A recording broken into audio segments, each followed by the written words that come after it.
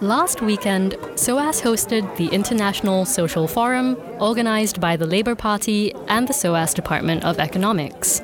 This was an opportunity for Labour to bring together politicians, economists, and social movement leaders from across the world, opening dialogue on ways to reform international institutions in tackling climate change and growing inequality. In the opening plenary, we heard Dilma Rousseff, the former president of Brazil, who warned us against the danger of the extreme use of lawfare by the far right, as seen in Brazil, and called for Lula's release. We also heard Jayati Ghosh, professor of economics from the Jawaharlal Nehru University of Delhi, discussing the need for the regulation and taxation of financial markets and digital companies, and for the end of the intellectual property regime. Naledi Chirwa, the economic freedom fighter representative in the South African National Assembly, reminded us that marginalized communities remain excluded from the Democratic Forum and advocated for the creation of a special economic zone and for a borderless Africa. The two-day forum included talks and workshops focusing on themes such as migration, finance, trade and protectionism, climate change, and voices from the Global South. Amongst the many activists, researchers, and politicians present, we heard Asad Rehman from War on Want talking about the risks of neocolonialism in environmental activism and the need for developed countries to set up decarbonizing targets for 2030. So when we talk about climate change, you can't move climate change without talking about inequality. And that then talks us also, of course, about the inevitable consequence of neoliberalism. Now, but the answer to this, well, some people seem to be saying that the answer to this is a return to Keynesianism. That's all we need to do. You know, if it was terrible, this neoliberalism, we can stimulate some consumer demand, we can promote economic growth, and everything will be all right. Well, in reality, it potentially will be. What we'll have is, of course, social democracy in the global north and neocolonial globalization in the global south. Because what that is simply impossible when we talk about the limits that the environmental crisis put on us. So what do we need? We actually, as John said, we have to rediscover and reimagine a new internationalism. It has to be an anti-imperialist. It has to recognise that the shape of our societies in the global north stem back to the Enlightenment and the doctrine of discovery, which both said there's a hierarchy of races, right? The Caucasians are at the top. All these people in the global south are willingly to be sacrificed. If we don't understand that, we don't understand how slavery took place, how colonialism took place, why the wars of imperialism took place in the 1970s, and why neoliberalism has been successfully able to sacrifice people in the global south for decades. And of course now citizens of the global north have woken up because they think it's going to impact them. But they were happy to continue that model of economy when it was just simply leaving the global south. Also present was Daniela Gabor, Associate Professor in Economics at the University of the West of England, who brilliantly explained the Wall Street consensus. She also warned us against the privatization of public services being sold as sustainable development goals from private investors. This development paradigm is called maximizing finance for development, and it basically relies on the idea, or it promotes the idea, that poverty, inequality, and the climate crisis could be sorted out if we get global institutional investors who are sitting on trillions and trillions of cash into development projects. And I call this paradigm the Wall Street consensus, to remind us that we are coming in international development from the Wall Street consensus and the Washington consensus. And this Washington consensus basically argued that if you get markets involved into the allocation of resources, if you neutralize the state, everything will get better.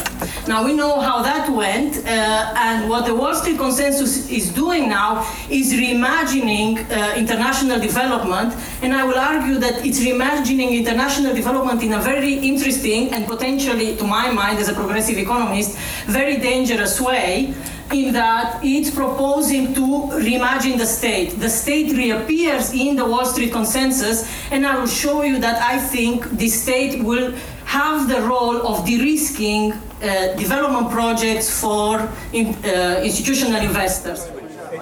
But we also met with Yanis Varoufakis, former Greek Prime Minister of Finance and Professor of Economics. Laura Siegler had the opportunity to chat with him about the European environmental agenda and his campaign for transnational democracy. Here is their conversation. Thank you, Yanis, for joining us today. You're most welcome. I wanted to focus a little bit on environment. This is the focus of this International Social Forum. With the economic rift seeming to be still expanding between Southern Europe on the one hand and the core European countries on the other hand, what is the scope for a common environmental agenda of the European left? So the question is not just global, but it's also within Europe, because the fragmentation of oligarchic capitalism and financialized capitalism is detrimental to any attack against the climate extinction that we're facing. We have a remarkable disconnect, imbalance between the amount of liquidity of money which is available, idle savings, and the amount of investment in things humanity needs. Never before have we had so little investment in what humanity needs in relation as a percentage of the available money. We have the highest level of savings in the history of capitalism and the lowest level in comparative terms of investment, especially in the technologies of the future that will prevent the climate catastrophe. So this is a global problem, it's a European problem, but it's also a problem within our countries. So, if you look at the UK, you have amazing disparities in investment between North and South, between East and West, between London and the rest. So this is a disease. And it's the result of the manner in which we have dealt with the 2008 crisis, the build-up of financial bubbles before that, what happened when those bubbles burst in 2008, a policy of socialism for the bankers and harsh austerity for everyone else, which then perpetuates itself in this manner. So to answer your question succinctly after a very long introduction, what we need to do is we need public institutions, the purpose of which will be across the world, at the UK level, national level, at the European level, but internationally, they will be energizing idle cash into the technologies of the future, and they will be doing this in a way that makes sense from the planet's perspective, because this is a planetary crisis, it's not a UK crisis, not a European crisis, it's a crisis of the planet. So you need two things. Firstly, public institutions that put money to good public use, and you need a massive redistribution of wealth, not just income, of wealth, of property rights also, from the global north to the global south. But when we think about challenging this inequality between North and South and climate change from this European perspective, do you think transnational democracy is the solution? Considering as well that, for example, we saw Hungary, Poland and Czech Republic that recently refused to sign the zero net carbon emission target for 2050. We certainly need transnational democratic institutions, because all the bad people have them. The bankers are transnational in their institutional organization. When the banks failed, they managed to create networks of solidarity between them and the central banks that effectively refloated the financial sector across the world. The fascists, look at Steve Bannon, are organizing transnationally and internationally. Only the progressives and the ecological movements are failing to do so. So we need transnational institutions. And since they're going to be progressive ones representing the many, not the few, as Jeremy Corbyn would say, they better be democratic. So we need transnational democracy. It's a huge challenge. DiEM25, the movement that I belong to, has been trying for 3 years to put this together in Europe. We have succeeded in the microcosm of DiEM25, which is a good laboratory of transnational democratic politics. But how to upscale it, to scale this up, is the challenge. All that I can say is that unless we succeed, it's game over for all of us. What would be the risk in speaking in the name of transnational people without having constructed one yet, and especially in terms of our struggle for environmental protection? Look, the juxtaposition between the national and the transnational was always a constructed one, in exactly the same way that the nation is a construction. Up until 150 years ago, there were no nation states. We had multicultural, multinational empire states. I mean, the UK is a multinational state as we speak. Tell the Scots that they're English, and you've lost them as friends forever. Naturally so. So the question is, where does sovereignty come from? Where does the power of the people come from? The more global the problems become, whether this is climate change, or public debt, or banking, or protection of workers' rights in the face of automation, the greater the need for an expansion of sovereignty and of people power beyond the limits of borders. How can Europe secure this zero carbon emission target without shifting the burden to developing nations, especially through this use of carbon credits? Well, the way to do it is by not dumping anymore on the developing world. Yeah? Now what they're doing, what Europe is doing, is we're dumping. We've been dumping all our rubbish for decades. The key is not to produce rubbish, not to use fossil fuels. If you don't use fossil fuels, you don't need carbon credits. You do not need to seek out countries in Africa and Asia that will effectively lend you the right to pollute, because this is what carbon credits are. We have the technology now to move towards zero emissions without any transfer of bads as opposed to goods from Europe to the rest of the world. All we need is money. And the fantastic fact is that we have the money. Never before has Europe had so many idle savings. If you've noticed, we have negative interest rates across Europe. Across Europe, even in countries that are poor, interest rates are negative. That should ring alarm bells that there is something fundamentally wrong.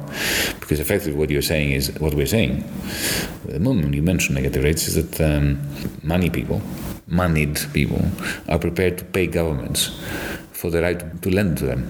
So why are we not taking this money to put to good use? And the answer is because capitalism is structured in a way that generates coordination failures. So this would lead to nationalization of energy network at large? Not necessarily nationalization, it could be socialization. I mean, the beauty of zero-emission technologies, of renewable energy, is that it's fundamentally decentralized in a way that traditional energy grids never were. So now the technology is amenable to democratization, because you can have every house, every neighborhood owning its own battery cells and its own wind farm and its own solar panels, and they can all be simultaneously producers of energy and consumers of energy in a smart, decentralized system that doesn't belong to anyone except to society, even without the state intervening. So there is a great prospect of moving towards a social economy model where you have public ownership with individual homes and communities participating both as consumers and producers. Do you have an example of that functioning at the moment? No example of a nation state, but you can look at communities where this is happening. And you have to remember that that's how capitalism emerged in Italy at the beginning of the Renaissance. Some cities had cells of capitalist economies that had moved away from feudalism, and once those became viable, then at some point capitalism spread to the rest of the world. So as long as we have communities that operate along the lines of a decentralized grid of renewable energy production and distribution, then scaling it up is just a technical issue. So DiEM25 just won 9 seats at the parliament after the general election. Mm-hmm. So looking back, what did you learn from your resignation from government in 2015? And what can DiEM25 do to revive the opportunity for a radical shift to the left that Syriza failed to achieve? Well, what I learned in 2015 was the greatest enemy of progress resides within progressive parties. We didn't lose because of the ironclad enemy. We knew that the enemy would be ironclad and they would try to throttle us. As always, when it comes to the left, when it comes to the good people, we lose because we fall out with one another, because we don't hold the line, because some go over to the other side.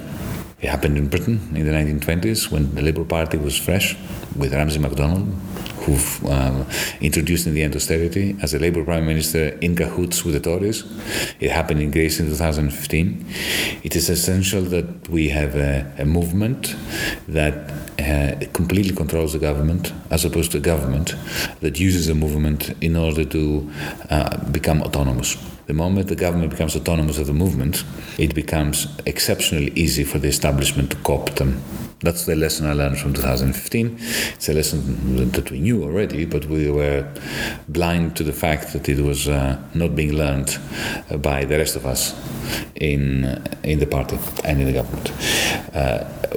What the M25 and the Greek variety of it, Mera25, what we managed to do against the background of demonization, of complete exclusion from the media. We had zero resources, no funding whatsoever. Mm-hmm. Okay, so we ran a campaign that to many looked hopeless, but nevertheless, because we concentrated on programmatic language, we spoke on the basis of what needs to be done. No characterization of opponents, negative one, no mudslinging. We stood on the foundation of proposals for all those issues that wreck people's lives and keep them awake at night and send their children to emigration, to forced emigration. And in the end, that was appreciated. We went up and down the country a number of times. We held debates, not simply giving speeches or conferences. We had long, hard, arduous debates. In the end, that was appreciated. So now we end up with a small number of MPs, but still significant one, 9 out of 300. And our task, a gigantic task, is to be the only credible opposition, because I'm afraid that my Syriza colleagues, former colleagues, simply don't have what it takes to oppose the new government. Simply, the reason I'm saying that is because they signed into law all the austerity and privatization measures that now the right will happily implement. And therefore, what will Tsipras and my former comrades say to them? Bring back the airports, bring back the railways, bring back pensions and austerity. Because, Mr. Mitsotakis and the new rightist authoritarian government is going to turn around and say to them, but you brought all this in. You signed all that into law.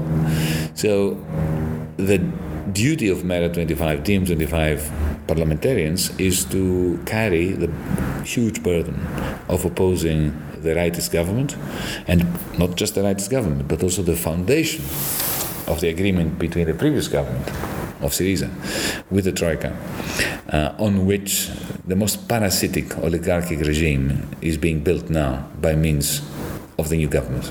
So do you hope that the appointment of Christine Lagarde as president of the European Central Bank could signify the death of the Troika in case of a new crisis? Firstly, I cannot possibly accept the premise on which the question is based. And the premise is that the crisis has ended and that another crisis may come. The crisis has never ended. The crisis that began in 2008 is metamorphosizing, it is unfolding, it is developing, it is evolving, but it has never gone away. So it's a question of the same old crisis taking on a new form. Secondly, no, Christine Lagarde is part and parcel of the Troika. She was there from the beginning. She's not capable of moving beyond the logic of the Troika. The great question regarding Christine Lagarde, being now the head of the European Central Bank, is that the great problem that she's facing is that she's going to replace a man, Mario Draghi, who's been credited with saving the euro, even though the policies that he left behind for her to use are now no longer fit for purpose. So she is facing a gigantic challenge, because if she sticks to the policies of Mario Draghi, she will fail, because those policies can no longer do the job. If she diverts from them, she will be accused of having abandoned the great man's policies. Thank you so much, Yanis. As the forum came to a close, Jayati Ghosh left us with this encouraging message. After these 2 days, I feel much more invigorated about the possibilities of meeting those demands. I mentioned that, we should look around for the little ones that will not offend too many people and get as many allies as we can and so on. Now I'm feeling, actually, no, what the hell, let's get bolder.